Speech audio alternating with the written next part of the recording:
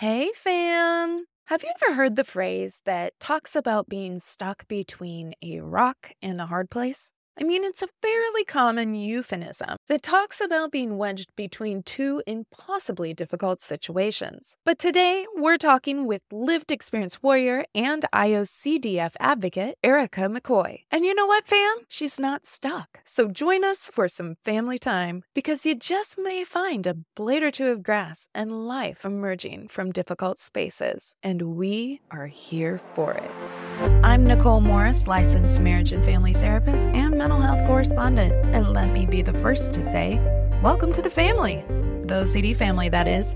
I am here to create a community of support for family members, spouses, partners, parents, adult children, as there may be adult words, and chosen family of OCD sufferers and their community. I've had over 22 years of experience in the mental health field, but please note that this information does not qualify or substitute as a diagnostic evaluation, therapy, or treatment, and it is presented on an as-is basis. Please follow up with a qualified mental health provider in your area regarding concerns for yourself or loved ones. Thank you for joining us today. Now, let's get started. Oh, I'm so glad that you're here. And for any of the newer fam that is perhaps just tuning in for the first time, welcome. Hey, make yourself at home because we keep it real casual around these parts. And if that's wrong, then I don't want to be right. But seriously, I'm happy that you could join us because this is a community where we come together, we catch up, we lean in or on one another because sometimes it's just been a day, fam. And we get it. You're not alone. So I usually take a few minutes to catch up, check in, and share about our amazing guests that we have the privilege to be speaking with. So I'll start by saying this week was the first week. First, fam. Uno, where we've had no E or synchronous remote learning, and praise be. Because, did I and really my nervous system really need that. So shout out to the weather for behaving itself enough. I mean, it's funny actually, because on Monday or Tuesday, I can't even really remember which day it was because they're all, at a certain point, they all run together. But it was literally raining slush as we were taking the kids over to school. And the parents were all like collectively holding our breath about, oh my gosh, is school going to be canceled? We're going to have another remote learning day. But they did let the students slide right on in over the door. And so we got out of there, no tag backs.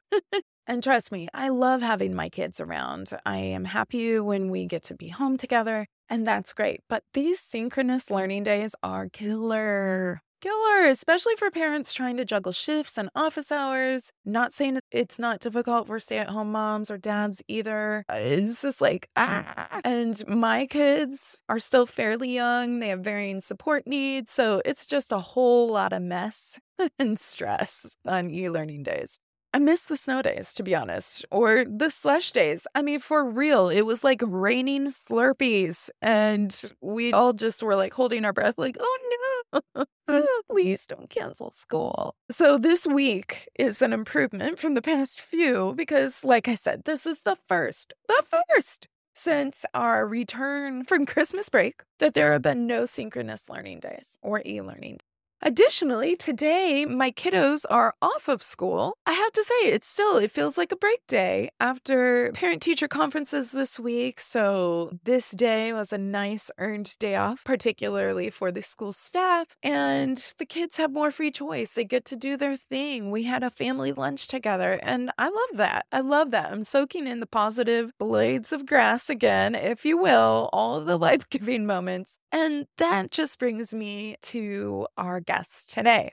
So today we have the privilege of having Erika McCoy with us. She is an International OCD Foundation advocate, which is what we mean when we say IOCDF. She is also a mom and a wife with lived experience of OCD and comorbid mental health illnesses. And she's from the greater Kansas City, Missouri area. She has a special interest in the mental health advocacy that involves the whole person through creative expression and faith. She has a big heart for finding creative ways to bring advocacy into action and helping others find their voice. So I can't wait for you guys to meet Erika. And I'll just note that you can learn more about Erika and the great advocacy work she's doing over on OCDFamilyPodcast.com. You just go to this episode's blog, and I'll hook you guys up with all of Erika's social and her Linktree info, IOCDF, you name it. So you can always jump over there for some quick references to links. And additionally, then I also want to provide a trigger warning for today's episode because, fam, we know the insidious nature of OCD, right? It's cruel, so cruel, and it attacks what we value most. But it also commingles and entangles itself with co-occurring trauma or anxiety and depression and eating disorder. And this is not an exhaustive list. So we're going to be talking about a broad range of topics, including abuse, intimate partner violence, pregnancy loss, suicidal ideation, death, and other themes as well.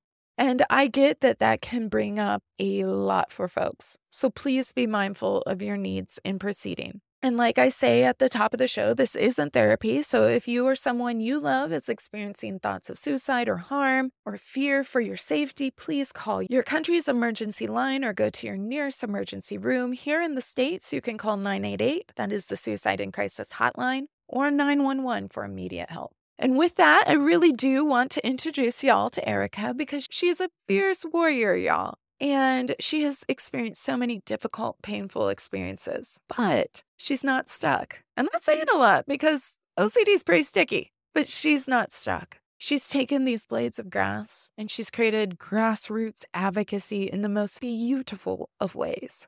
So what are we waiting for? Let's get to it.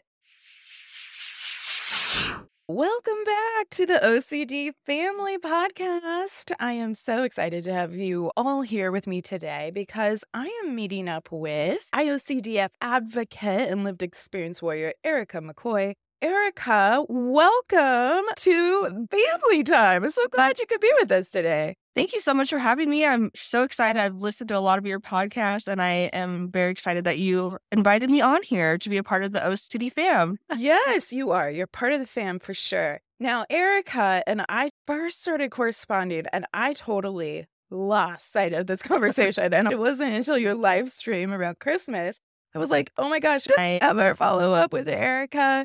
Because she has a dynamic story. And I think the more we can listen to people's stories, first of all, it validates and normalizes that we all have mental health. Second of all, it also provides rich perspective and insight into how OCD is affecting the person living with it, their family system, their friends. And so I am so thrilled to have you here today and really would love to first just start with, can you tell me about when you realized, it could be like I'm having some mental health struggles or OCD? I'm going to guess, just going on a limb here, that you didn't know it by name, OCD, at the time, because so many of us have that story. But can you tell me about when you started to first understand that maybe some of these struggles were part of your mental health or OCD? Yeah, totally. I definitely knew something was different about me when I was about 6.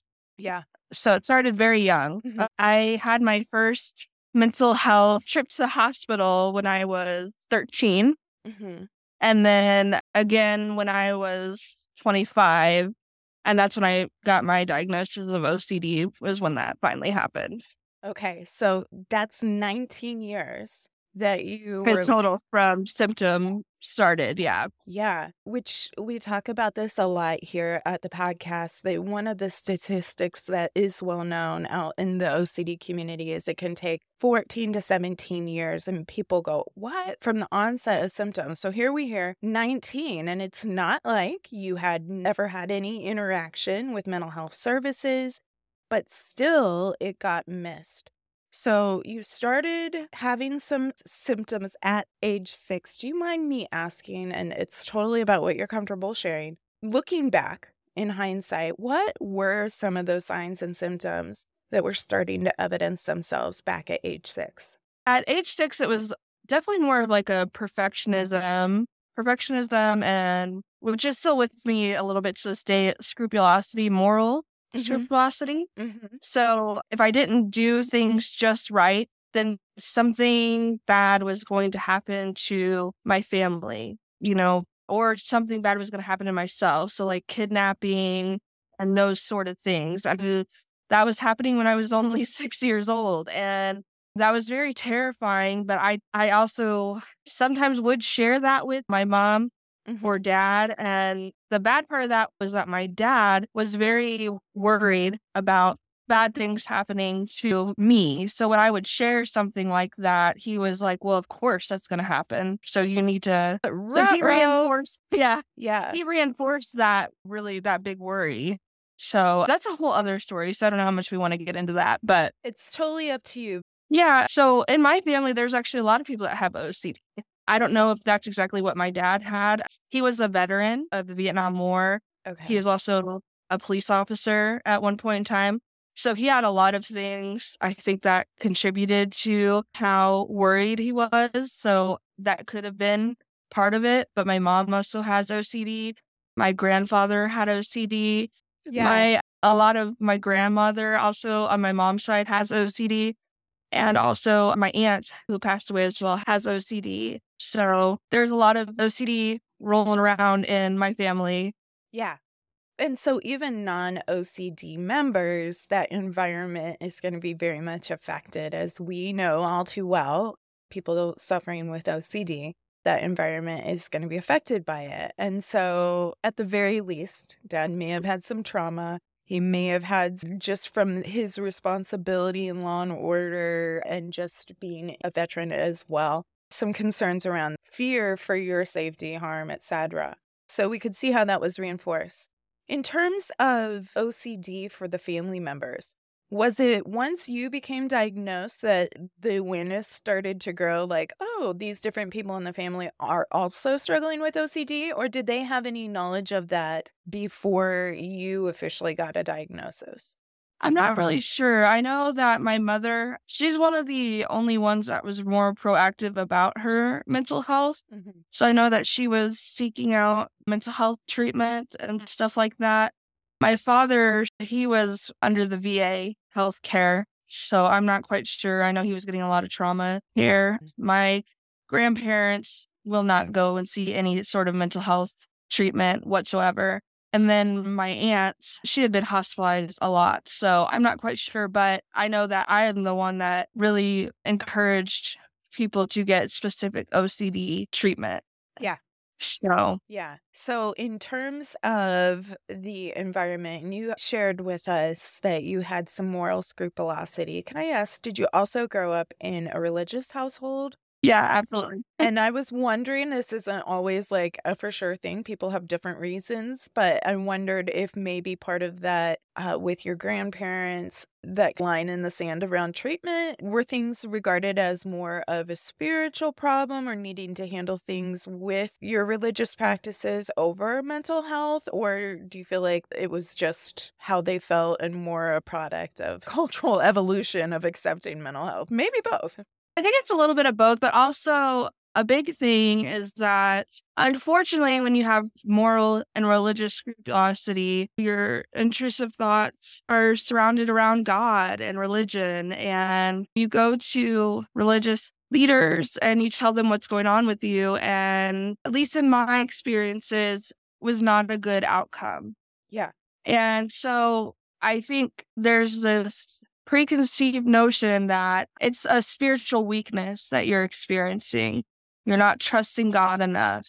I've had some really, really bad experiences where I was told that I had demons taking over my life. Oh, my word. And some religious leaders were trying to do like exorcisms. Yeah, not necessarily an exorcism, but casting out demons where they lay hands on you and they pray over you, and it was a really terrifying experience. You think, I mean, that was one of my greatest fears, is that I thought maybe the devil was taking over my life. That was one of my OCD cycles. I had all these things. I thought maybe there was some sort of spiritual warfare going on with me. And then I go to these faith leaders and they're basically confirming that. Right. And so it was really challenging. And then my grandparents, my grandpa was actually a reverend. Okay. So to him, even though it's clear that to me that he had OCD tendencies for sure, did he ever get diagnosed with it? Absolutely not. But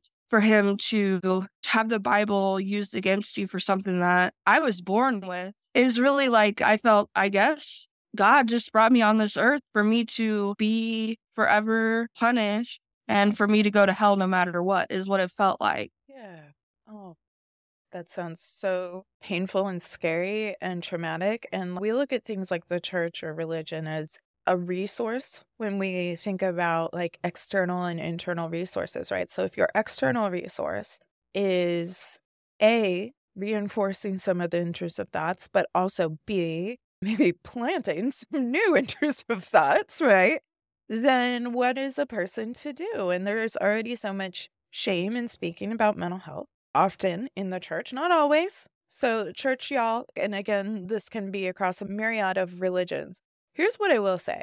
I say at the top of the show that even though I'm a therapist, I'm not your therapist, I am also not a theologian. I think there are strengths to religion. I think there are challenges to religion. And as somebody myself that grew up in the Bible Belt, I very much understand the different denominational lines that get drawn around what is sin and what is mental health.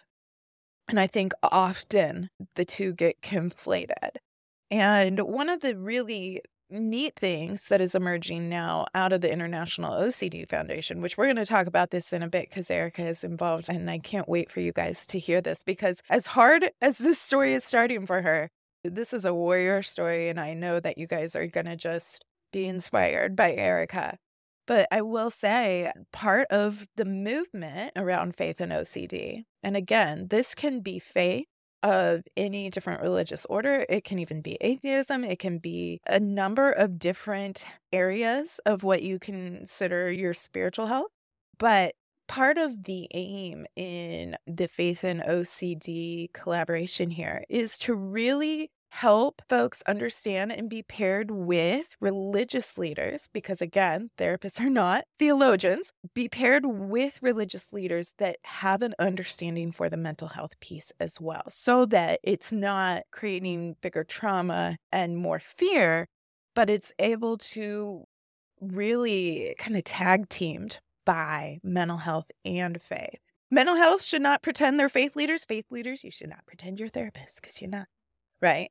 And so some people are going to have issue with that because they're going to be like, hey, I have a very profound understanding of how I read my scripture, my religious text, and I am not here to change your mind on that. But what I am here to shift perspective on is that sometimes, while spiritual warfare can have its place, and many people will say it does, so period, okay. But also mental health likes to hijack what we value, especially OCD. And this isn't a faith issue, it's a mental health issue. So mental health is holding hostage you having a value-driven relationship in your faith. That is not a result of sin. That's a result of braining. And there is a lot of hope for folks that are in that place. Okay, so I got on a little diatribe there, but it sounds like that I have a lot of empathy. I also have multiple family members that are at different places with their disclosures. I don't necessarily name names, that have had a lot of religious trauma around mental health, OCD, people utilizing things in God's name and Jesus's name that were abusive and difficult. And so I have a lot of empathy for you going through that. And having a reverend in the family, you can see then probably how important also just even being what we could call a PK, a preacher's kid, a preacher's grandkid in the family, the expectations for your perfectionism, which you were already dealing with, that standard feels higher because you're representing the family, you're representing the church. Did you feel some of the pressure in that as well? I don't know if you attended your grandfather's church or not, but did you feel like I do portray or emulate part of our family values? So if I'm not perfect, this reflects poorly on everybody else. Yeah, so my grandpa was a traveling, so he went to lots of different places. And yes, so the thing is that some of my other cousins, right, they didn't always make the best choices, which is fine. I didn't think that was a big deal, but I was the cousin that, quote unquote, perfect, and expectations on me were very high. I couldn't have problems. I had to do all of the things right. I had to get all the really good grades. So the expectations were super high on me, and it was just really hard to constantly live up to that. I mean, like my grandparents they always took me on their little trips to, my grandpa wanted to get a bus to preach the word throughout the 50 states of the United States. And they would take me on these trips to get funding. So I had to make sure that they had me in all the sports. They had me in plays. They had me in all these things. And if I ever complained about it, I just wasn't being grateful. If I was ever exhausted from doing all these different things, I just wasn't being grateful for the gifts that God had given. You weren't being a grateful marketing billboard for them, right? Yeah. Yeah. I mean, I apologize if that's a little tongue in cheek. No, it's okay. But I'm also like, oh, that is rough, because not only you're kind of carrying the weight of everybody's choices, and because you were the identified bright light amongst the kiddos, that they were like, yeah, well, so you need to represent this. So not only do I have the impression of it, you were basically a marketing tool on tour, and that's a lot. That sucks, Erika. I'm sorry. Well, and then of course my cousins were like, "Oh, well, you're always your grandma and grandpa's favorite." I mean, it was just like I just couldn't win. I mean, I can't complain. I can't do this. I can't do that. Right. So I just had to shut up and just be what everybody wanted me to be. Oh, that is so hard. Yeah. Yeah.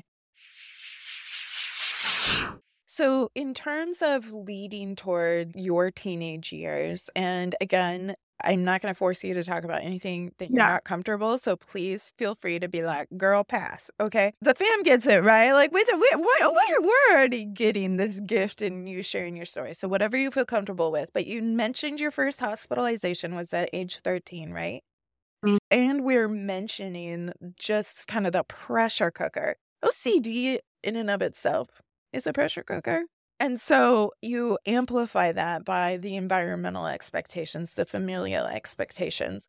And so can you, if you're willing, tell us about what led to that hospitalization at 13? Yeah, I was going to a private school that was I had been in private school since I was kindergarten, I think. Mm-hmm. And that was a Lutheran school. Okay. And then for high school, they sent me to, so maybe I was 14, but that was Catholic. That was a Catholic school. And I don't know, there is a big difference between Lutheran and Catholic. A lot of people think it's very close, but actually it really isn't. And they had said some things in religion class about Lutherans. I guess Catholics have some things that they really dislike about Lutherans. And so that was going on. And I guess I had no idea the way other religions had viewed other religions at that point in time. I guess I was a little naive on that viewpoint. And that was the first time someone actually told me, a priest actually told me that I was going to hell because of my beliefs. Oh my gosh. And it was the Catholic priest there. It was something they had written down. It was because of Martin Luther is the man that broke away from the Catholic Church originally. And they think that because of that, Lutherans are going to hell because Lutherans are kind of the ones that started all the different religions from the Catholic Church, I guess, or whatever. Mm-hmm. So that was happening at this high school I was going to. And then my father, he had been a sick man since I was born. He had his first heart attack when I was not even 2. And at that time, they had told me that he had 6 months left to live. Oh, my word. And so it was just a little bit much for me. And actually what led to the hospitalization is that my therapist was 5 minutes late. And I just felt like the whole world was coming to an end. And I had they made me go back to school after that therapy appointment. And I was just very upset. And I ended up refusing to go back to class. And I curled up in a little ball. And I refused to come out of the office, even though, I just felt like I was dying because my therapist was 5 minutes late. And I didn't really know why, but yeah, I guess that was just kind of the straw that broke the back. Mm-hmm. Yeah. Yeah. And that's what led to my hospitalization there. I just felt frozen. I don't know. Yeah. That's what did it. So going in, and I'm guessing this was then an inpatient hospitalization. It was a partial. Okay. It was a partial hospitalization. Which for folks, can you help explain what a partial hospitalization entails, what the regimen is, more or less? Yes, a partial hospitalization. I had to go to the hospital for, I believe it was like half a day, Mm-hmm. like 4 or 5 hours a day. And I Mm-hmm. had to do group therapy, and I had some one-on-one therapy, and then I would go back home to my family. And then the next day I would come back and do those sort of things again. Right. Yeah, so it's almost like a job. Yeah. And Yeah. another way people describe this sometimes is intensive outpatient therapy, but that can usually be less than the partial hospitalization is literally like a school day, a work day Yeah. of intensive treatment. Okay, and so at the time, was anybody at the hospital able to recognize that a lot of these fears were being reinforced within your environment? Or I know they didn't get OCD yet because you didn't get that diagnosis until you were 25, but how was that addressed at the time as a teenager? Well, I know they really realized that I was in an unhealthy family dynamic. So that was brought up, like abuse from my father. My dad was actually very, because of his military background and stuff like that, at my house, it was very ran like a military thing. So I think the reason why I didn't get caught as OCD is because my dad had been feeding me this information about like murder and stuff like that. So they thought it was more of a response to The environment kind of the gaslighting you. environment. Yeah. Yeah. I mean, like my dad thought my grandpa was like recording us at my house, and he would tell us all the time, like, be careful what you say inside the house because your grandpa's listening to us and stuff like that. It was very confusing and weird, Yeah. and like he would make me walk around with like a walkie-talkie outside, and I had to report back to him and say like 410, 410 over and out and stuff like that. It was just some really strange things. Yeah. So they thought at the time, they thought I had general anxiety disorder Mm-hmm. based on how my dad had been forcing me to do all these rituals and like military type things. Right. Drills And and then, yeah, I had a lot of weird punishments that would be considered like what you would see maybe in a military boot camp or something like that. And then, dealing with his impending death. And so they thought that's what I was reacting to. dealing with. Mhm. Yeah. And can you tell me, were you an only child? Did you have siblings in the house? I was an only child. Okay, So there was nobody else. Yeah. okay, so you were like isolated in that. Yes. How would your mother react? Was she around? Were your parents together? Or how would your mother react in that environment? And did you feel like you could speak to her about your concerns, or what was that like? So my mom was working, they were together, but my mom was working 3 jobs and she was in the Navy Reserves. So she just really honestly wasn't around. Yeah.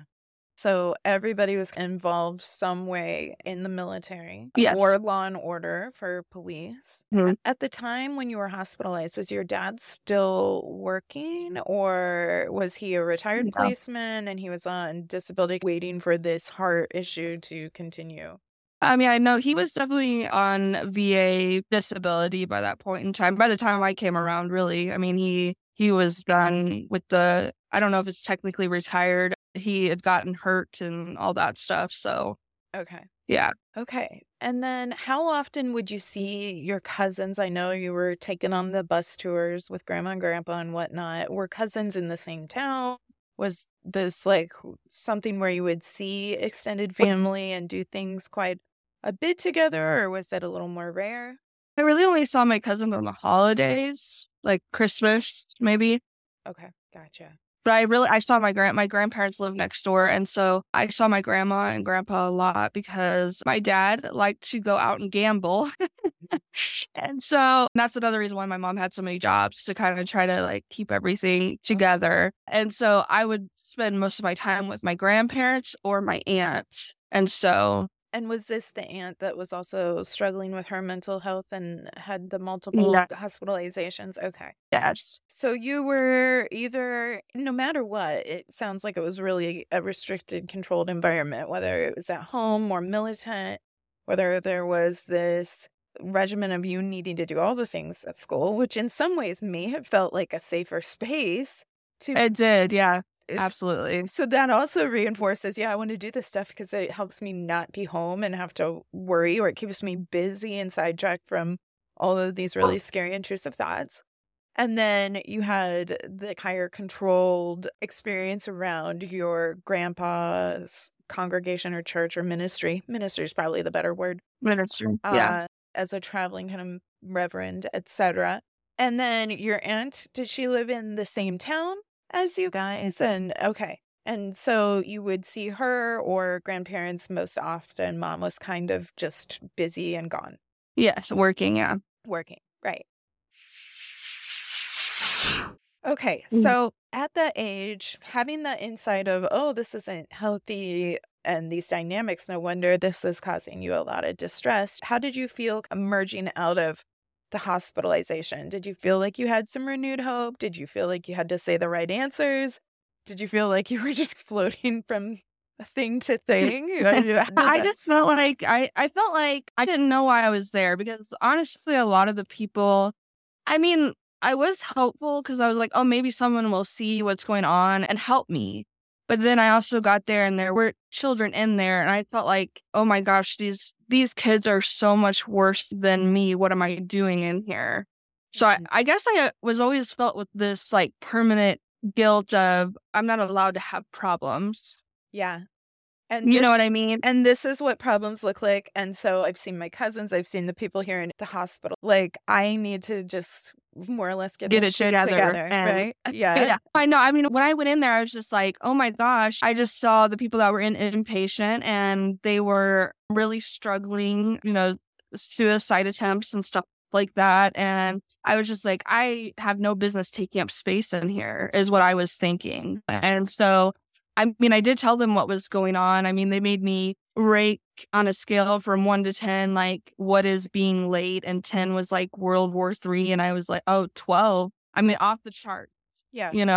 And to me, that felt so stupid for me to say that compared to the people that were in there that were really, obviously, really struggling. I just felt like I need to get my stuff together and just get out of here, because there's kids in here that are really struggling and really need help. And I just need to move on and get over myself, Mm-hmm. Yeah. Is what I was feeling. Yeah. Yeah. And that shame, it feels like just guilt and shame, I think, could probably both be there. But it's like, yeah, that's some intensity. And I'm so glad you said it, Erika, because I think there's a lot of people listening that can feel that way at times. Like, my problems compared to what's happening and countries where people are waking up with bombings going on and things like that. Like, how can I, or even within that more remote hospital setting, you have people that might feel suicidal or homicidal, or they're in danger of hurting themselves or others. And you go like, well, I'm here taking up the space. But the reality was you were there with a debilitating situation, an environment that was only reinforcing it. And you absolutely deserve the time and space. It doesn't have to be to the scale of anybody else to be your own personal hell. And you were already terrified beyond that of, I don't think I'm going to hell, because they wrote it down. They left receipts. They were like, hey, you're going to hell. That had to feel so terrifying.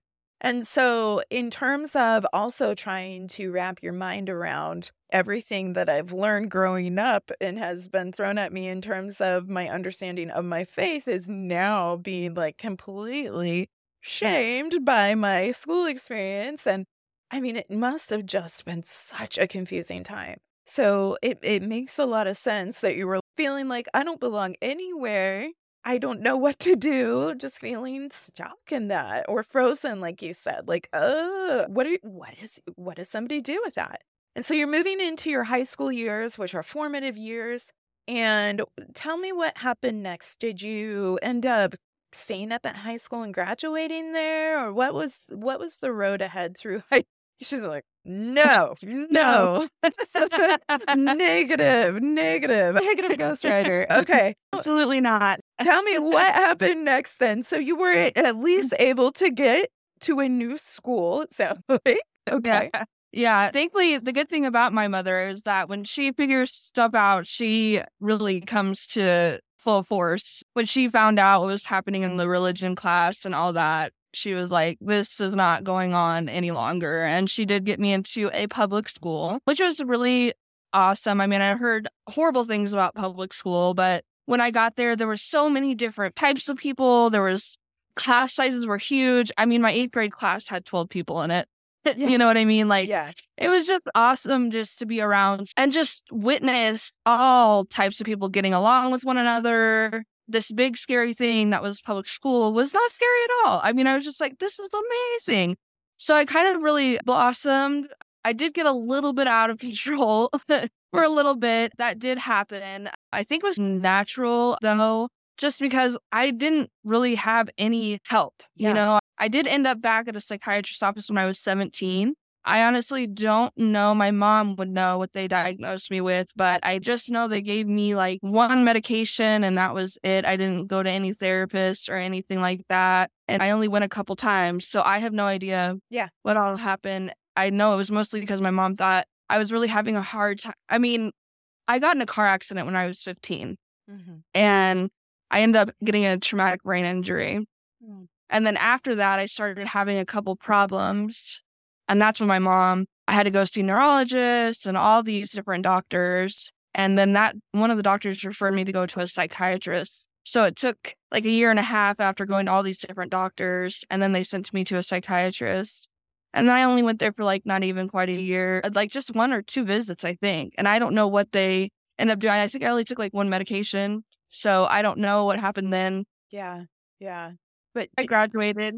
I mean, that's amazing. And I think the fam listening is going to be with me when they say like, oh my gosh, it's already hard enough. Then you're dealing with a TBI on top of that. TBI certainly can impact our emotions, our feelings, our motor planning, so many different pieces of that. You said you got a little out of control there for a while, but what I love, what she said next, fam, did you catch it? She said, I think that was kind of normal. That was kind of understandable, right? Considering any one of those things would have been hard. Living with OCD, having a TBI, having the environment, so many different aspects of that. And so I think it's reality that if we don't have that support and you're trying to cope through some pretty big things in every direction, then whether you call it out of control or surviving or pushing through to live another day and see another day, you did it. You battled through those years. And I don't think anybody can argue with that. You survived a very tough childhood. And so when you graduated from high school, what came next for you? It sounds like you had a few of those psychiatrist appointments at 17. Were you on that medication for an extended period of time? Not really. No. Okay. No. So you were like that was over and done pretty quick. And so what happened after high school? What was next for you? Yeah, I was actually excited. I rarely ever went to high school, but I did graduate with the 2.99, and I am super excited about that. I didn't even think I was going to graduate, but that happened. And then I did actually end up going to college, and I went to a little community college around here, and I got an actual associate's degree, which I didn't think was going to be a possibility. And I actually got a 4.0. I graduated with a 4.0. So look at you. What's your associate's degree in? Hospitality management. Look at her. She's hospitality management. I love that. That's amazing. That's amazing. And a 4.0. That's amazing. Yeah. I was I love hotels and hospitality management. I was going to go for interior design, but then the housing market crashed. Yeah. Right around that time. And I was like, I'm not going to waste money on a degree that like nobody can even afford houses right now. So fair. Totally fair. You know, but fair. I do. I love hotels. And so I went and did that. And I actually really enjoyed getting that degree. It was really fun and it involved a lot of different things. And I ddid really well at it. And then I started to go obtain my bachelor's. And that is when, once again, everything went. I don't know if I could. Everything went to shit again. Yes, you can say shit. I say it Okay. all the time. I said it before. I actually make no restrictions on that because Okay. I think OCD, sometimes it's like, what if you say the wrong thing? And I'm like, you know what? We're going to say it and I'm not even mad at it. Like, we're going to say no matter what. So, yes, you've been through shit. Things went to shit. We'll call it what it is. Shit. Okay. All right. So things went to shit, which is also a very relatable experience. There is a lot of upticks that happen if we look at some of the research and we look at some of the data around 19, or people are going to college at later times than that even. But that environment, the independence and or changes and the shifts that can happen around that age and around the new experience of independence or lack thereof, if OCD is being really controlling, it's very common for folks to have flares or really notice the flare there at college age. So to the degree that you feel comfortable sharing, what happened for you? And were you still living with mom and at home, or were you living in the community or on campus? What was that like for you? Yeah, actually, I moved out when I was 17. Yeah, you're So I like, had I got lived the with my hell out of there.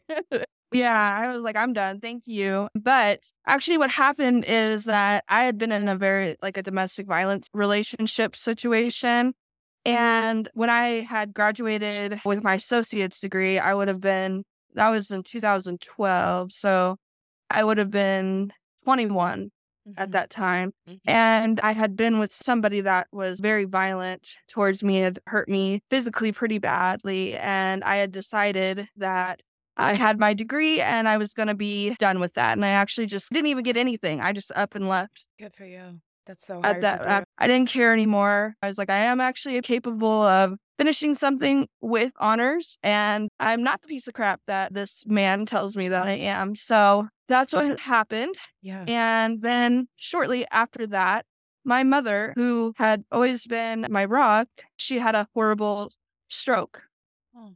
shortly after that. And she did live, but it has been downhill since then. And that's kind of when everything started to go downhill. My OCD at that time, I thought it was working for me because, I was over a full-time student. I was leading study groups. I actually had an eating disorder at that time, but it was all based off my OCD, actually. I couldn't eat anything more than 300 500 or 700 calories and all that. But I was like, but I'm being successful, so everything's good. But it kind of all came crashing down because I had worn myself out. And then my mom having that horrible stroke just made really everything come crashing down, if that makes sense. Absolutely. Yeah. Again, like we talked earlier about the straw that broke the camel's back, and it's like you rebounded and you did this amazing thing of being able to get through this program, let alone having a 4.0, and you left this abusive relationship. And then, yeah, all of these different things pile up. And yeah, OCD, we can hear it, can't we, fam? That controlling little jerk, OCD, gave you specific calorie counts that you had to abide by, gave you different rules. And in some ways, I would imagine that rules, as hard as they are, probably felt really containing and familiar because you grew up in a very rule-bound environment. And so even when you think about something about being in a relationship where domestic violence can occur, you can see how the control, in a way, probably felt familiar to growing Mm. up and walkie-talkie 410 and out, all of these things. Like, yes, it probably really resonated in certain ways, but absolutely you did not deserve that. And it's amazingly difficult to leave, and you did that, and then your rock just shatters before you. And it's really hard when you have somebody experience a health episode like that, because even though they're still here, the person that they were, that you knew, is different. And so it's like they're here, but they're not. And so you're grieving, but you're happy that they survived it. And it's a very complicated ball of evolving emotions around that. And so that's incredibly difficult. So you were in college, you had left this violent relationship, you were leading study groups, you're full time. This happened with mom, and everything just started to crumble. Yeah. But then I did get my like dream job hotel wise. So I was like, okay, well, here we go. And then my dad was still alive at this point, ironically, right? They said 6 months to live when you're 14 He and defied the here odds. he is. Yes. Still alive. Oh my God. And I became his power of attorney when I was 17. Okay.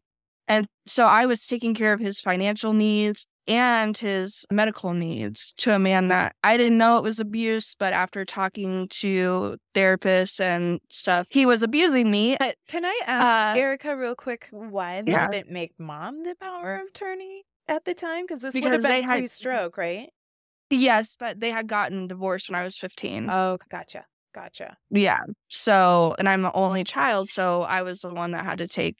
Oh my gosh. Responsibility. That is right. It was just a lot going on. And he started like really degrading, and he got on the life or death surgery list. So every time he would go into surgery, we had to go say goodbye to him like he was dying. I mean, it was just, and that went on for years, you know, because he didn't actually pass away until I was 26 years old. So that would have been 2016.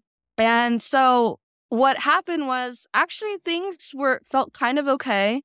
Even with my mom's stroke, she actually did pretty good with her recovery. But then I would say it was 2012 when things started getting like to the point where I was like, okay, something's definitely wrong here with my mental health. You know what I mean? Like I had been going through these motions of a lot of things going on. And I think just things started catching up with me. You know, like I was having to take off a lot of time from work to take care of my dad because I was his power of attorney and stuff. And then my mom was needing a lot of help. And I ended up having a miscarriage in 2013. And because I had met my husband, who was a wonderful man. He is such a great person. I'm so thankful that I actually met somebody that truly cares for me and has stuck through all of these things. Yeah. But one thing that I knew something weird was going on was that I was making chicken. I was meal prepping for the week, right? And I felt like the chicken wasn't cooking right. And I just threw out like 20 chicken breasts because I was so frustrated. And that's just kind of when I noticed things were just starting to go downhill. And also my physical health started going down. I started getting migraines, really, really bad migraines. And I had that experience back when I got in the car accident with my TBI, but it had been years since it was really bad. So I was going into the hospital to get the migraine cocktail. I started getting these migraines that mimic strokes, and those were really scary. Especially after mom's had a stroke, has to be pretty terrifying, yeah. Yeah, and so I was just starting having some weird physical things happening, and so I got tested for MS and all of these different things, and they couldn't find anything. So then I'm like, am I going crazy? And then I started cleaning, a lot of cleaning, you know, and my work started suffering. So now we're at like 2014, right? So this had been going on for a couple years now. My son was born. I had a son, okay? He was born, and I had some postpartum issues that were a little strange. Yeah, and you don't have to go into the different thoughts. What I will just say and normalize for anybody that might be listening, it's not uncommon for OCD, again, attacking what you value, this sweet little vulnerable little baby. If I could hurt this baby, what if I did something, you know, that would cause harm, etc. And of course, there can be also even magical links that if I don't arrange these things correctly, something bad could happen. So you don't have to go into the details, but I just want to normalize it. I mean, you can if you want, but I'm just saying it's a very common thing when folks, and sometimes a fear that people even have about having children. And it's not a guarantee that you're going to have a theme around your baby at that time or that it wouldn't show up later. It's not a guarantee one way or another. It speaks to the nature of OCD tending to strike where we value. And so you're experiencing strange postpartum kind of thoughts, feelings, maybe images around this time of early motherhood. And what happened next? Yeah, and my son had colic, so that definitely did not make it any better. Yes. Yeah. Which I just want to let anybody know, if you have a baby that has colic, let's forget about the OCD. That is like the hardest thing you will ever go through. Whether you have OCD or not. It was, oh my gosh, it was the most hard. Oh, yeah. I still have nightmares sometimes over the colic.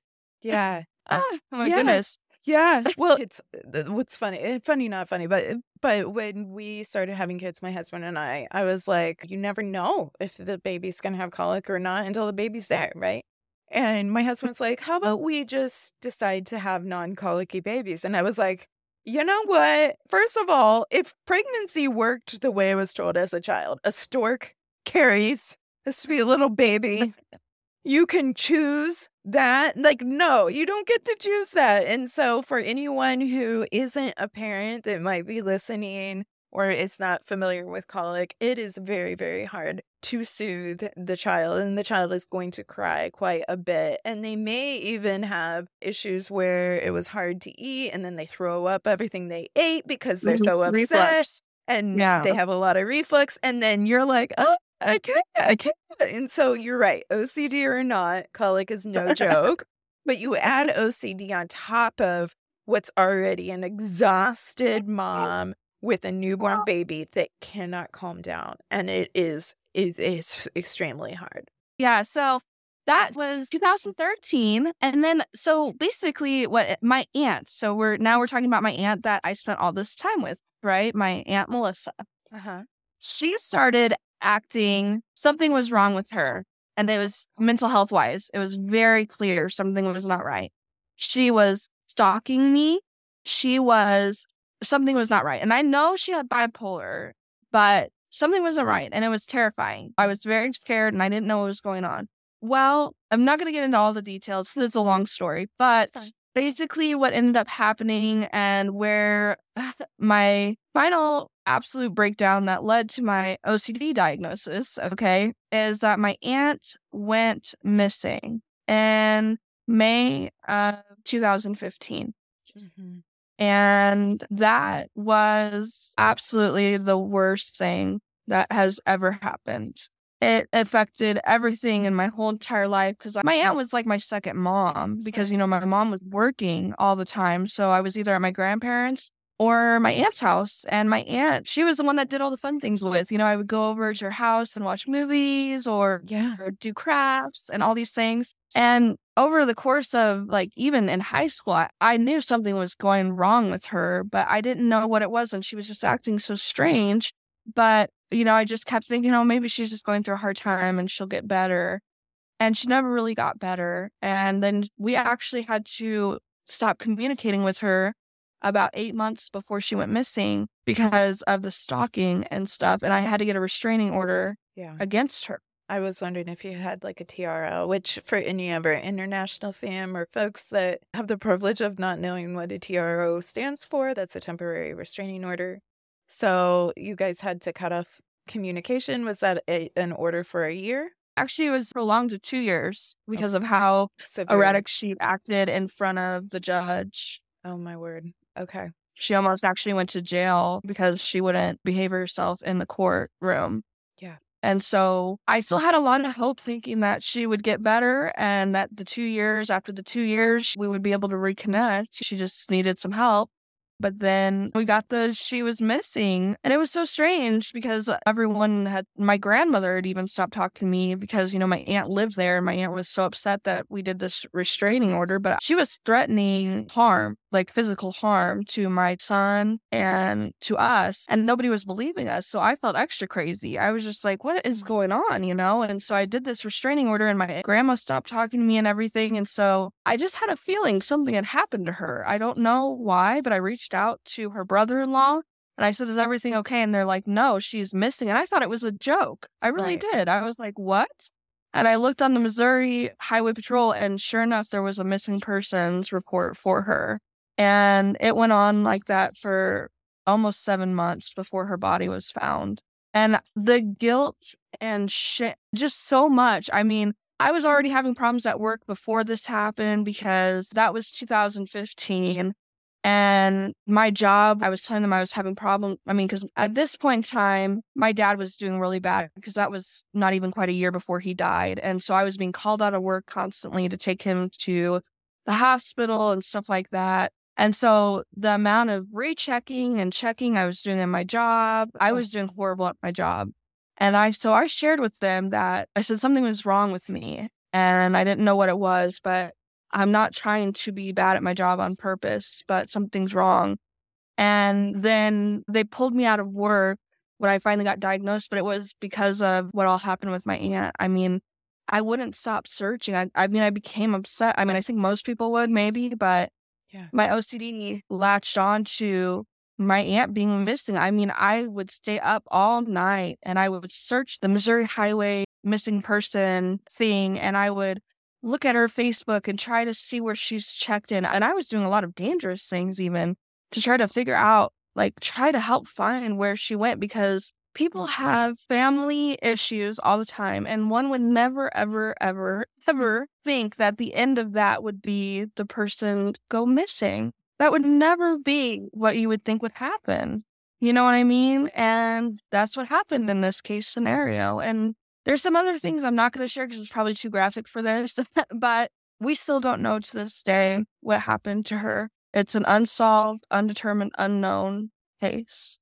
And I will say one thing about it, though, is that it has helped me learn. I've been forced to deal with that uncertainty because I tried absolutely everything one could ever think of to try to help find her, try to help solve her case. And there's literally nothing I can do. I've exhausted all effort. So it has forced me to accept it. I mean, there's literally nothing I can do. Yeah, absolutely. And I'm sure the fam is here with me and just going, oh, girlfriend, like, I'm so sorry. This wasn't your fault. I totally can just imagine. And even then, I can only imagine how OCD really latched onto that, and that hyper responsibility that OCD is so good at injecting, and also feeling like, yes, you love this person. You didn't want to have a restraining order. You wanted the best for her, and you didn't wish this upon her, and just going through this experience. I mean, it's just trauma after trauma, and it wasn't your fault.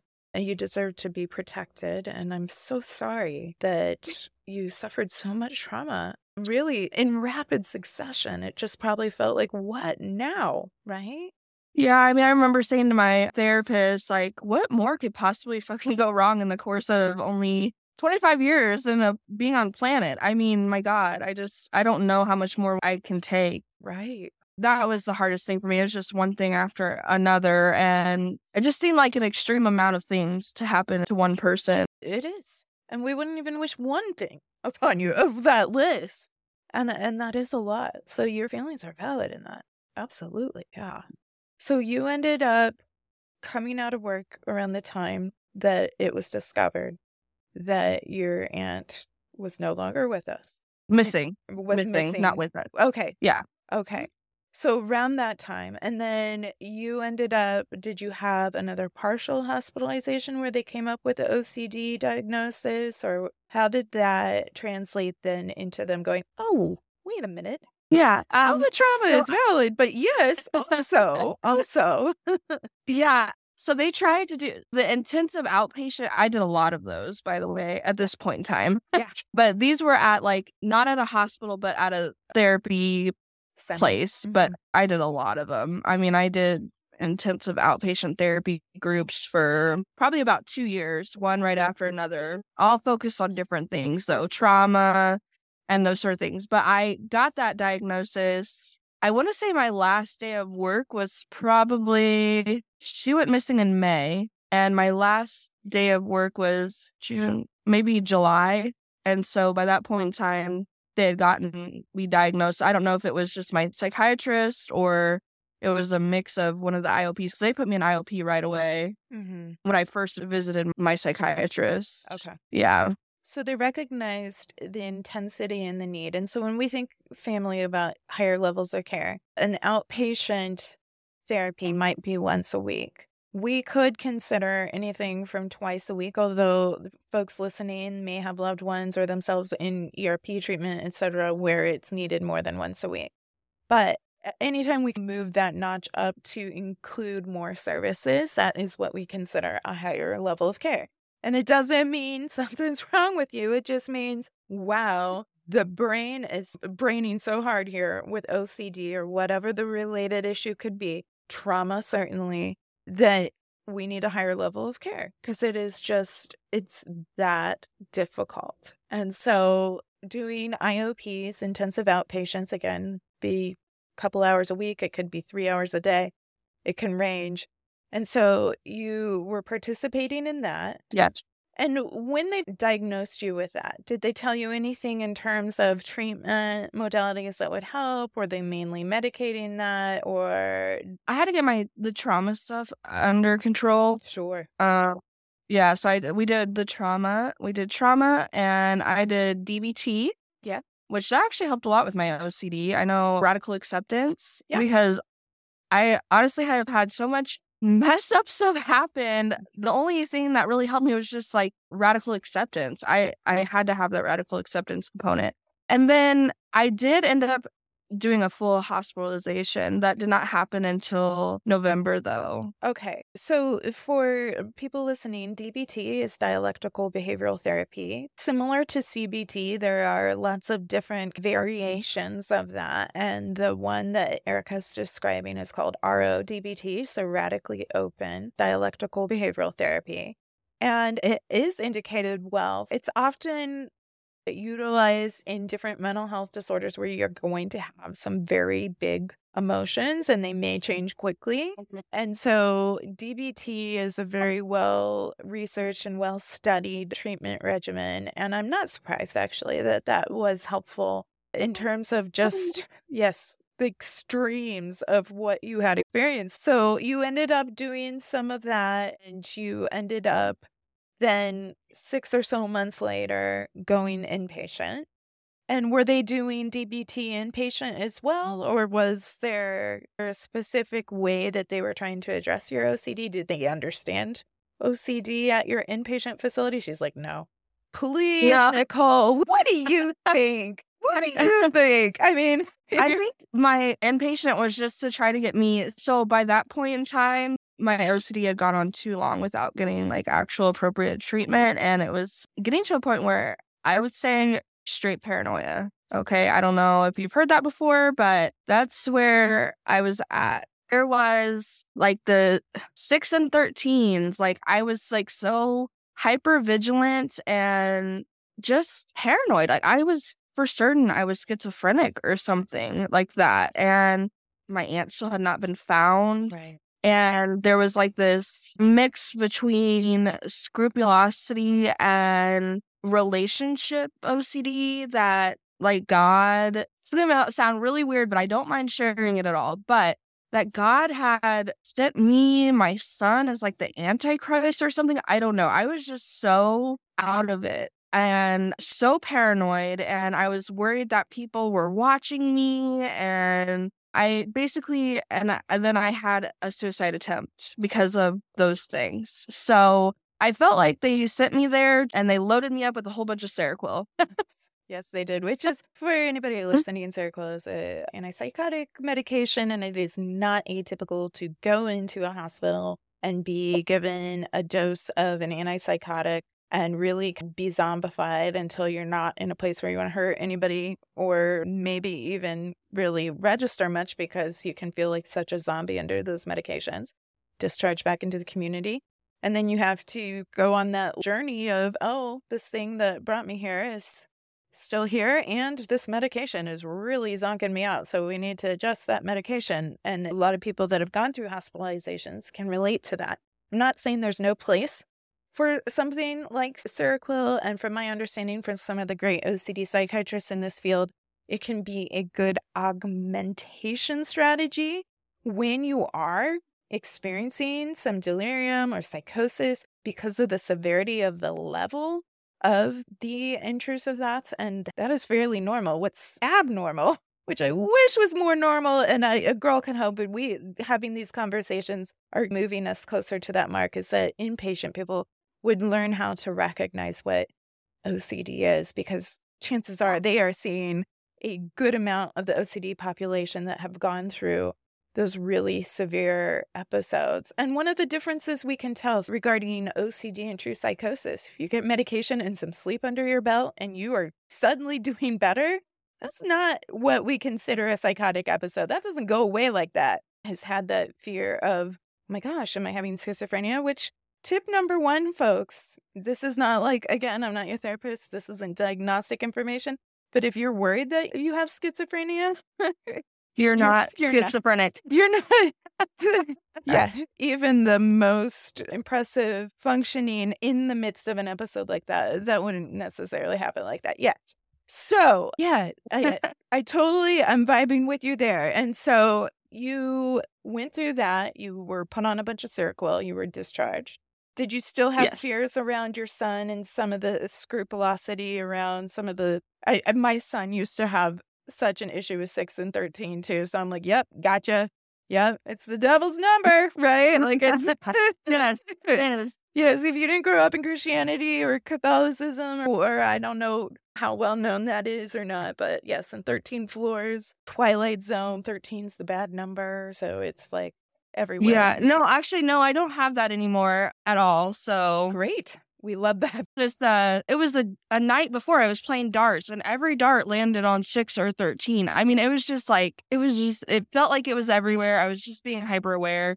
And they did know I had OCD when I went into the hospital. So I guess they just gave me all that Seroquel just to, I guess, get my mind to calm down or something. I don't know. But it wasn't bad. I mean, we did a lot of like art and crafts, which I loved. Yeah. And it really helped me. So Good. even though maybe they didn't give me ERP, I still, I guess, got something out of it. And it did help me regroup my thoughts a little bit, you know? Yeah. So Yeah. And that's good. That's, that was at the very least needed some ability to feel like I'm not stuck in this personal torture loop of these same fears. We were able to have that reset in a way. And so I'm happy to hear that. And so what happened then post-hospitalization? I know that you continue to do work with art and different things in terms of your advocacy because you promote that as a wonderful coping skill, which is great. It is. But what led from leaving that experience to where you are now as an International OCD Foundation advocate, peer advocate, and you also, I should say, have a very lively Instagram account where you are constantly working on your advocacy and getting the message out there. And one of the places we reconnected because you were doing a how long was it? Was it 12? 12. That hours. is still very Instagram long. Live. Yes. So she did an Instagram live feed for 12 hours featuring so many people from the OCD community, which is amazing. Just even recognizing that Christmas time can be a triggering time and where people can be overwhelmed with lots of feelings, including sadness. And she did a Blue Christmas theme where she just helped raise awareness, which was amazing. So what led you from going from hospitalization time to present and becoming an OCD advocate? Yeah. So after that hospitalization, I had to do ERP on my own with minimal supervision from a doctor. That was super hard. So hard. I do not recommend. And I did have this because you told me that in the live stream, and I'm like, holy crap, woman. And now knowing like what battles you have been through, the least of your struggles, I'm sure, was doing ERP on your own with the battles you've been through. Yeah. And yet, that's not minimizing it. ERP's hard, y'all. No. ERP's hard. Okay. So you were self-doing ERP. Was that partly because there weren't really providers around, or what was that? Yeah. Well, here in Kansas City, we have one place. It's called the Kansas City Anxiety Institute. It is actually over in Kansas, though, not Missouri. There's two Kansas City, Kansas. There's Kansas City, Missouri, Kansas City, Kansas. And I looked into them back in the day. My insurance did not cover it and super expensive. I don't know what the pricing is now, but way out of my capabilities to afford. And so my doctor, actually my psychiatrist, he actually knew quite a bit about OCD. So I was very lucky about that. And he started telling me how to do ERP. And I got like the OCD workbook, like the OG OCD workbook. Oh, yeah. And I started working on that. And yeah, he just gave me like how to do it and the hierarchy stuff. And I was like, you know what? I think I can do this. I mean, I would have definitely preferred to have someone there with me. But I was like, I've been through a lot and I think I can handle this. If it's going to make me better, then I'm willing to do it. Well, and this is also part of where I think RODBT and being able to radically accept, because going Yes. into it and feeling the distress, and you were a pro experiencing distress and coping, but at the same time, like, yeah, because for folks that are not familiar with exposure and response prevention, we won't go a giant bit into it right now, but essentially it's exposing yourself to those OCD triggers and resisting. The response prevention is resisting those compulsions, because what we've learned is engagement in the compulsions actually reinforce that stickiness of the intrusive thought in the brain. And so it's very hard, because if it was as easy as not compulsing, y'all would have done, I would have done, we all would have done that a long time ago. We didn't need somebody to be like, maybe this looking up things all night and evaluating the sex, maybe we should just not do that. Oh, okay. Like, it's not an easy thing.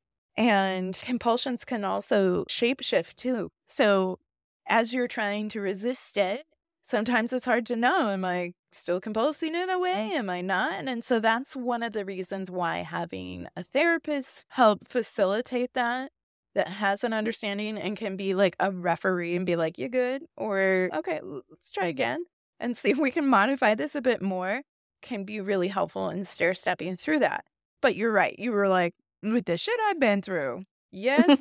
I mean, 10 out of 10 would not recommend having to do this on my own. However, better than the alternative, right? So you engage then in your own self-implementation. It's not that it can't be done, especially as a recovering perfectionist, we can be really good at implementing something, right?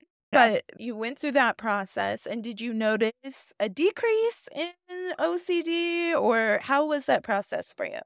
There were some things I noticed right away, for sure. I know the hardest thing of doing your own is the awareness that this might be a compulsion, it might not be a compulsion. That was the hardest thing to do on my own. And that's why I'm glad I did have my doctor to meet with, monthly. Sometimes he would meet with me twice a month so I could show him what I was doing, and he would give me his insight of, hey, that might actually be an area where you're compulsing still. Because there's some things where I'm like, I don't know. Who knows, But I think that the biggest thing for me was that I try to think of it as like people without OCD, what would they do?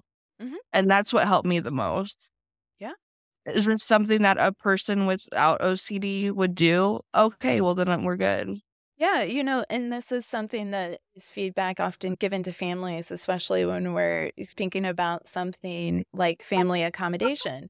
But even on last week's podcast with Catherine Goldhouse, where we were talking about, would you still be doing this if this wasn't OCD's story? It's another variation of looking at that and going, okay, so if I didn't have OCD, if this story wasn't here, if this intrusive thought wasn't here, would I be doing this? Okay, yep, I'm kind of matching where people are at. And I think that is a good strategy. So you were utilizing what resources you had available, and I think that was a good one. I would advise that even for someone that does have a therapist guiding them through that. So I think that is good.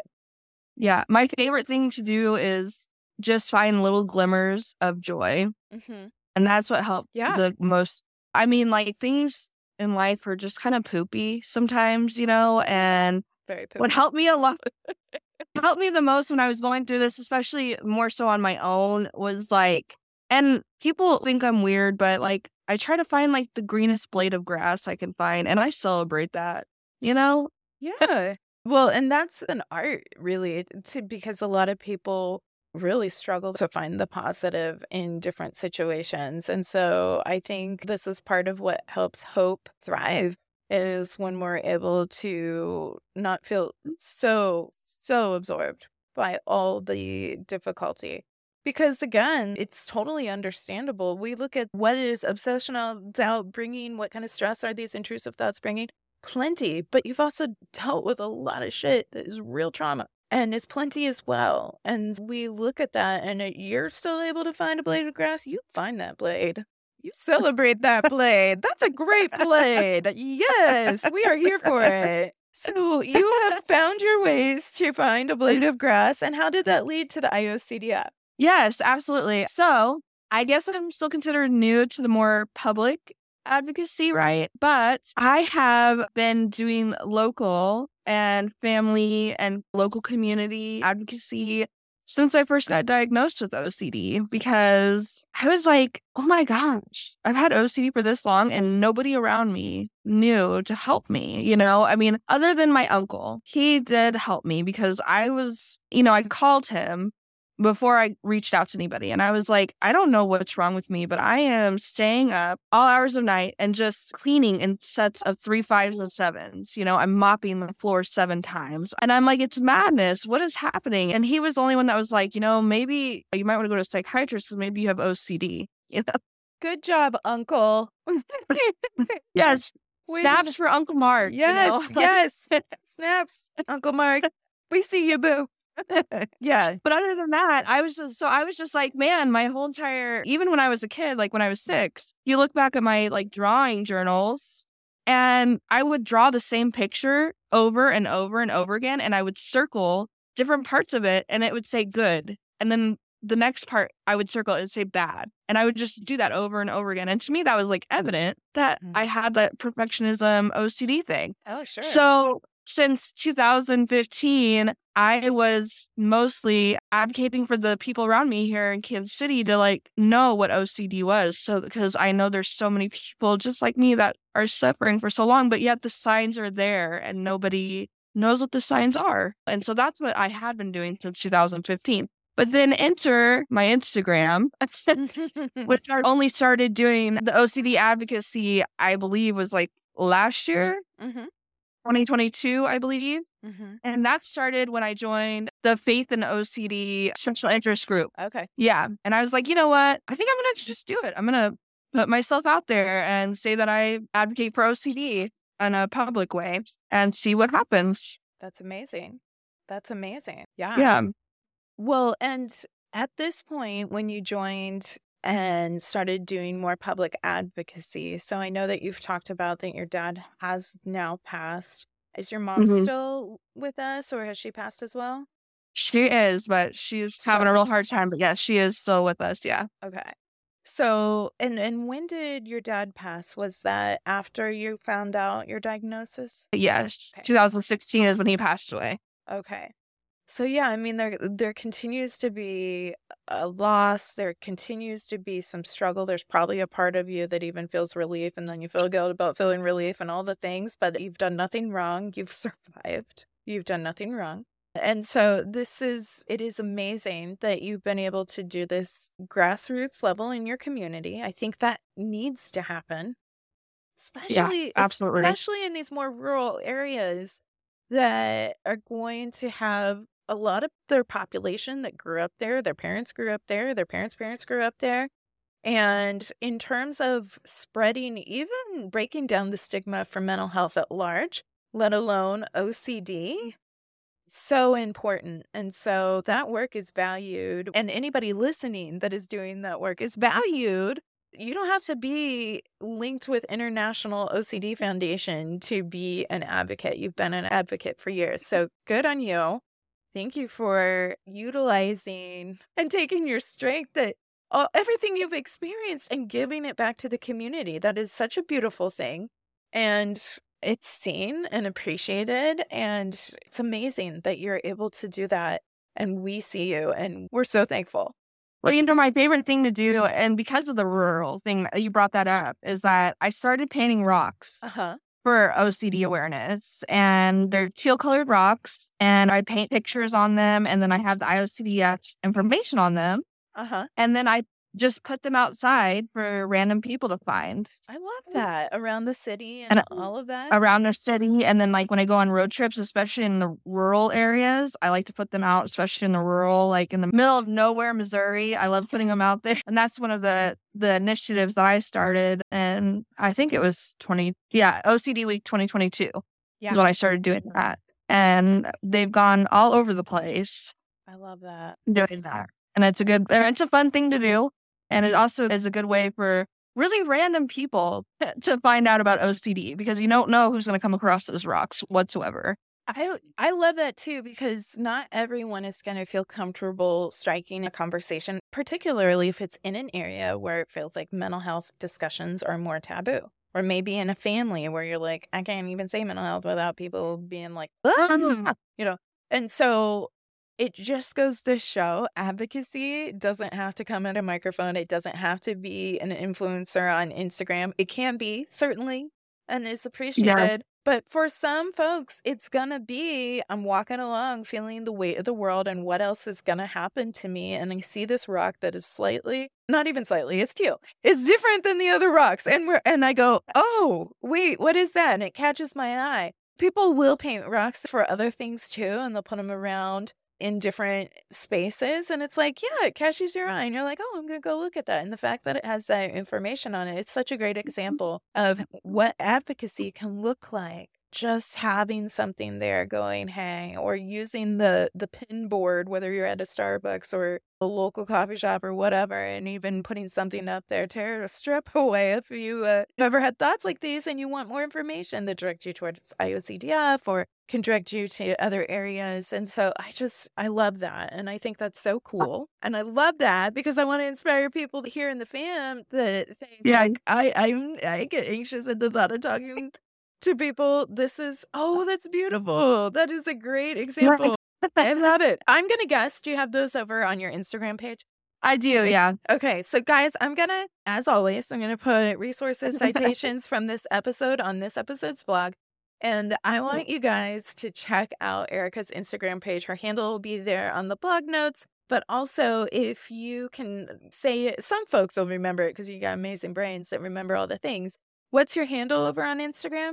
Scribble OCD _Casey. Okay, so again, if you're like, yes, I will need that in writing, we'll have that over on the blog. But also, I love that. And she just showed me one of the rocks. Since y'all can't see it and you're probably driving, so you shouldn't necessarily stop and look at it anyway right now, do check out Erika's Instagram. So I'm going to ask you as we wrap up here today, and first of all, just again, thank you for everything that you've shared, and your vulnerability is such a gift, so I really appreciate that.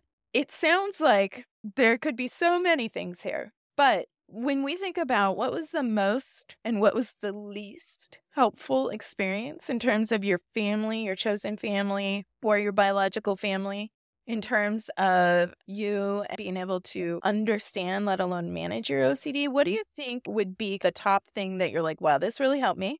And what was the thing that's like, that's not helpful, so please don't? Well, I would say the most helpful was being allowed to try. When I got out of the hospitalizations and everything, I had a lot of family that just allowed me to try anything and everything creatively. Like, rest in peace to my grandma's side garden. She let me try landscaping. It didn't go well, but she let me try it.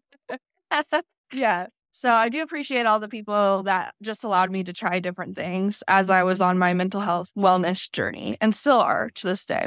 Yeah. And then also one other thing, those are my family that allowed me to ask questions about my faith. Yes. Oh, because now I have a very strong faith in Christ. And I don't think I would have had that if it wasn't for people that just allowed me to be vulnerable and ask.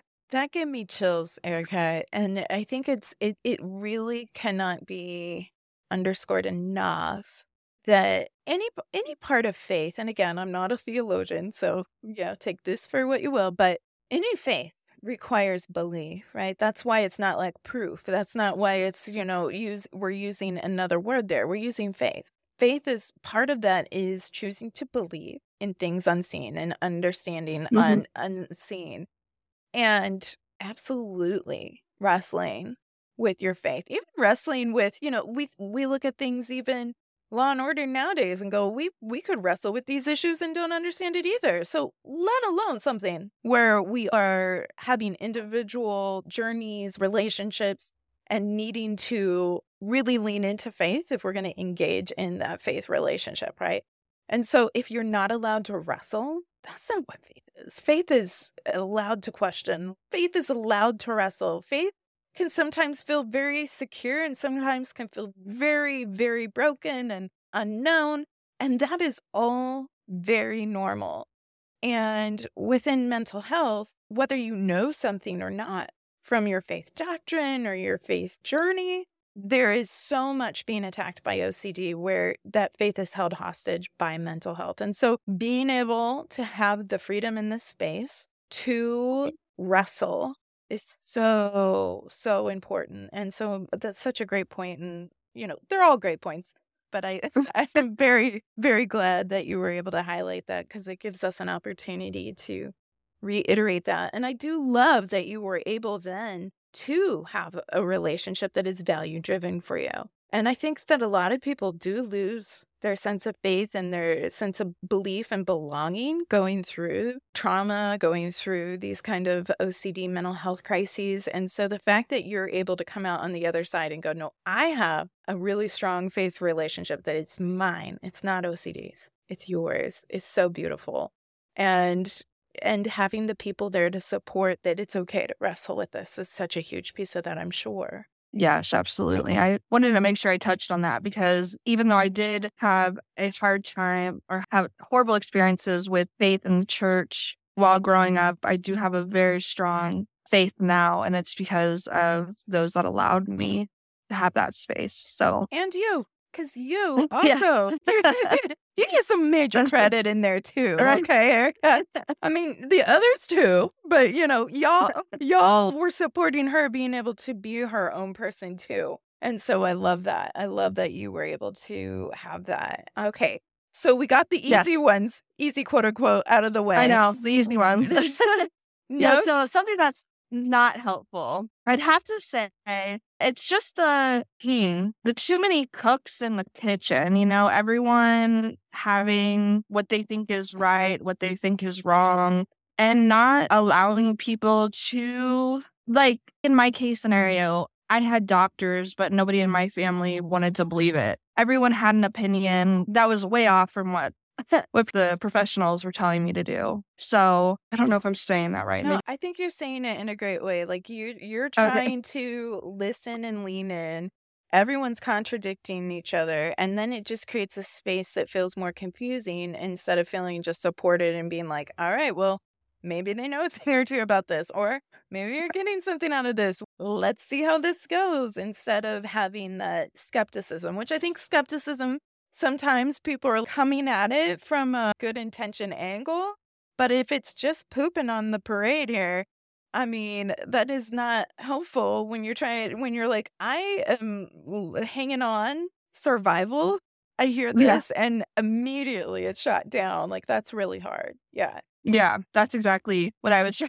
Yeah, no, I think you said it. I got there because you got me there. That's really good. Even if you don't agree with it, maybe keep your opinions to yourself. And if the person asks for your opinion, please feel free. But don't act like you went to medical school and did all these things and suddenly are just going to poo-poo everything people are saying to try and bring some hope. Yes. So let hope flow. Let hope be there and have an open mind. Have an open mind. Let's try it.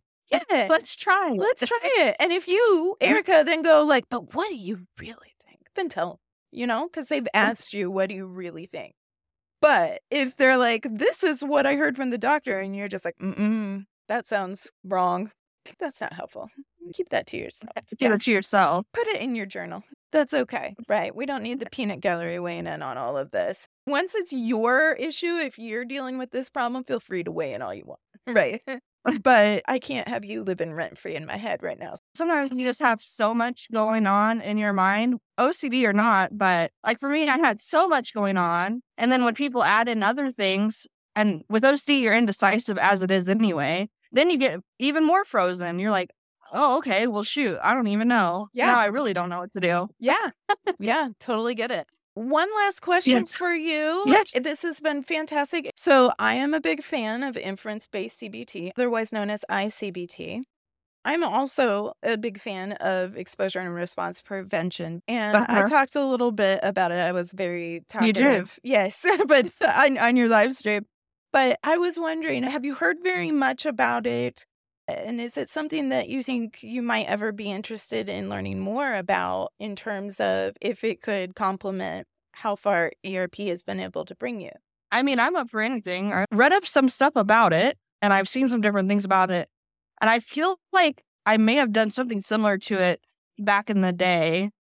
in one of the groups I was in, but it wasn't called ICBT. So I don't know. It looks like the triangle thing and stuff like that. I remember seeing doing the triangle stuff. CBT loves a triangle, y'all. Cognitive behavioral therapy for fam that's like, what is this? We got all the letters going. Yes. So I would not be surprised if there were some triangles in your IOP or even with your doctor or hospitalization, any of it. Yes, we love a good triangle. And all of you going like, what? What's a triangle about? So many things. There are so many triangles. I'm interested. My biggest thing that I know I need to work on, my trauma. Does ICBT help with that? So trauma or ERP or ICBT, let me tell you, we have a very strong stance that we treat those two separately. But because the two can overlap, it helps to have somebody that is trained in both trauma and in either ERP or ICBT, because we don't want an ERP trauma that's going to be re-traumatizing. Like, let me expose myself to the trauma and just sit with it. Like, hi, that's called my life thus far. I think I'm good, right?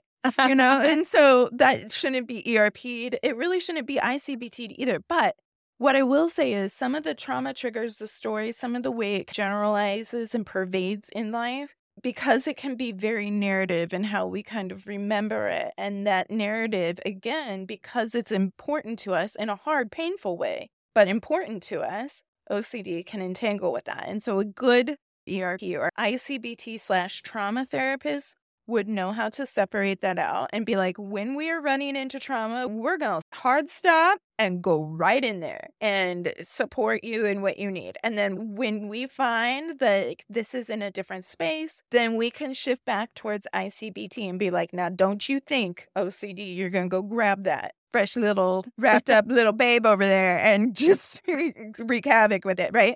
And so any practitioner, an ERP practitioner, I would be like, y'all hush when it comes to trauma. You stop, you do the trauma, whether it's prolonged exposure or EMDR or anything like that. That stuff. And then vice versa, we don't use the trauma methods on OCD business, because then that doesn't help. OCD will want to latch onto it in its own way if we're just going to sit and we're doing anything with it. Because I'm like starting to spiral. I'm in the hamster wheel now about it.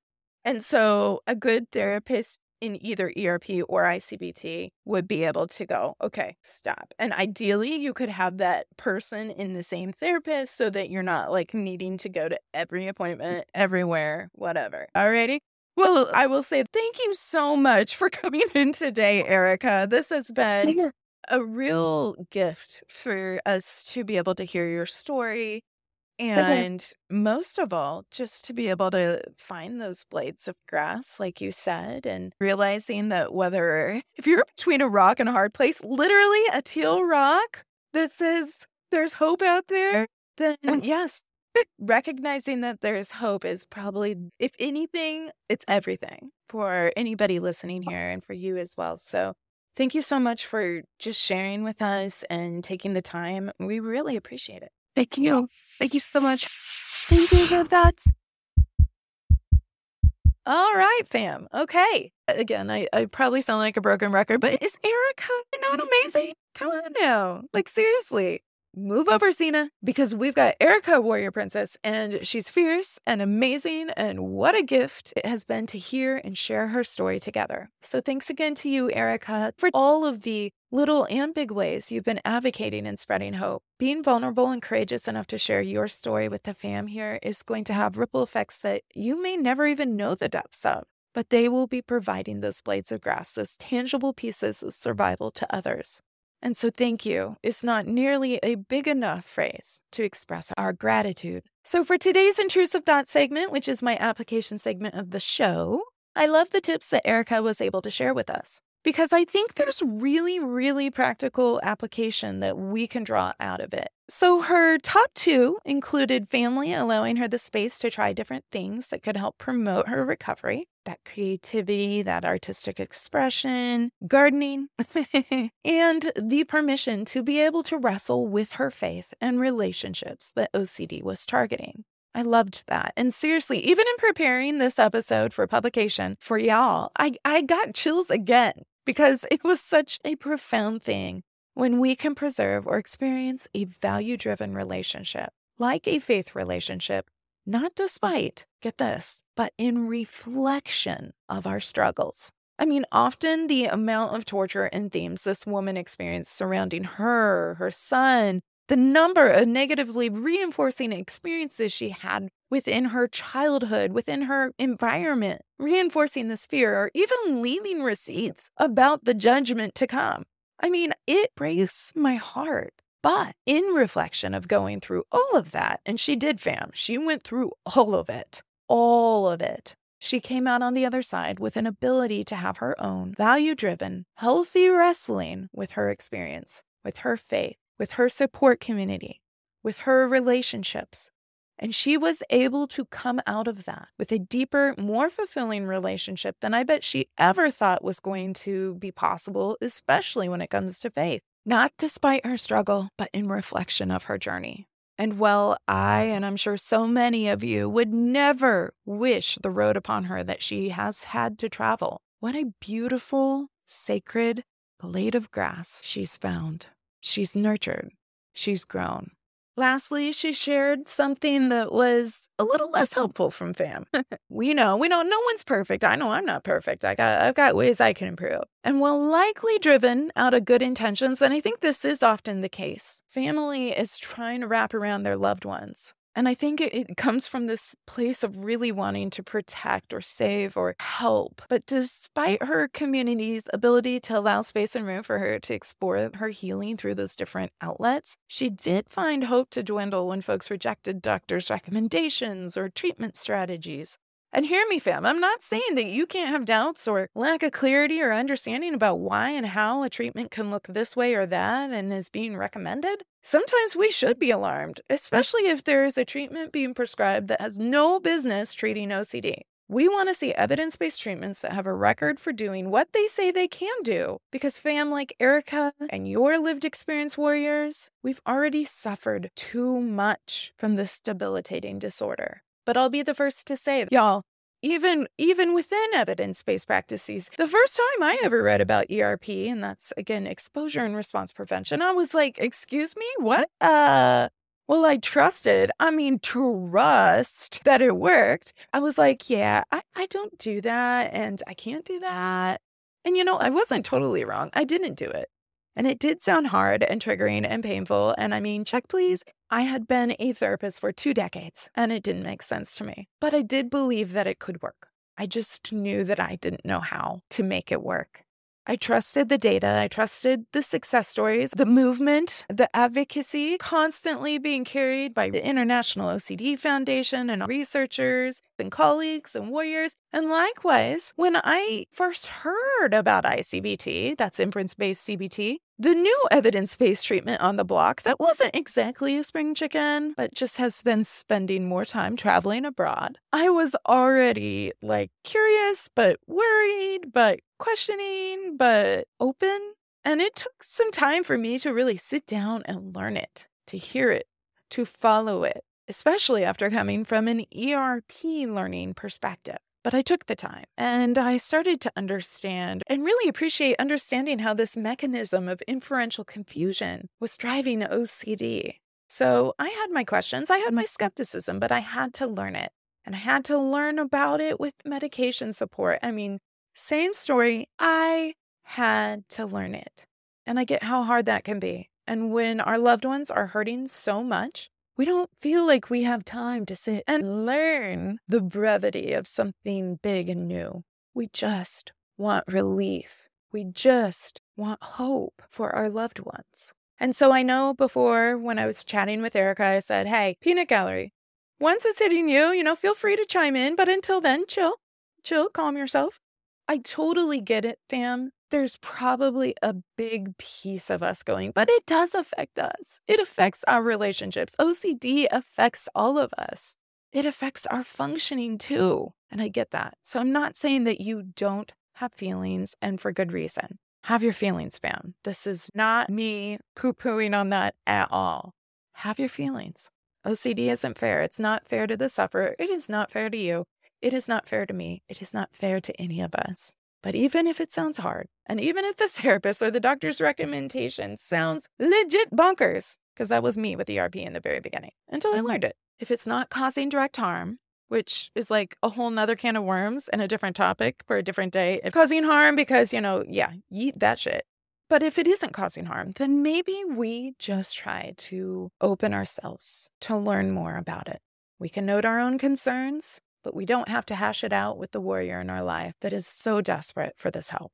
Try to understand it for yourself first. Talk to the doctor or the therapist even.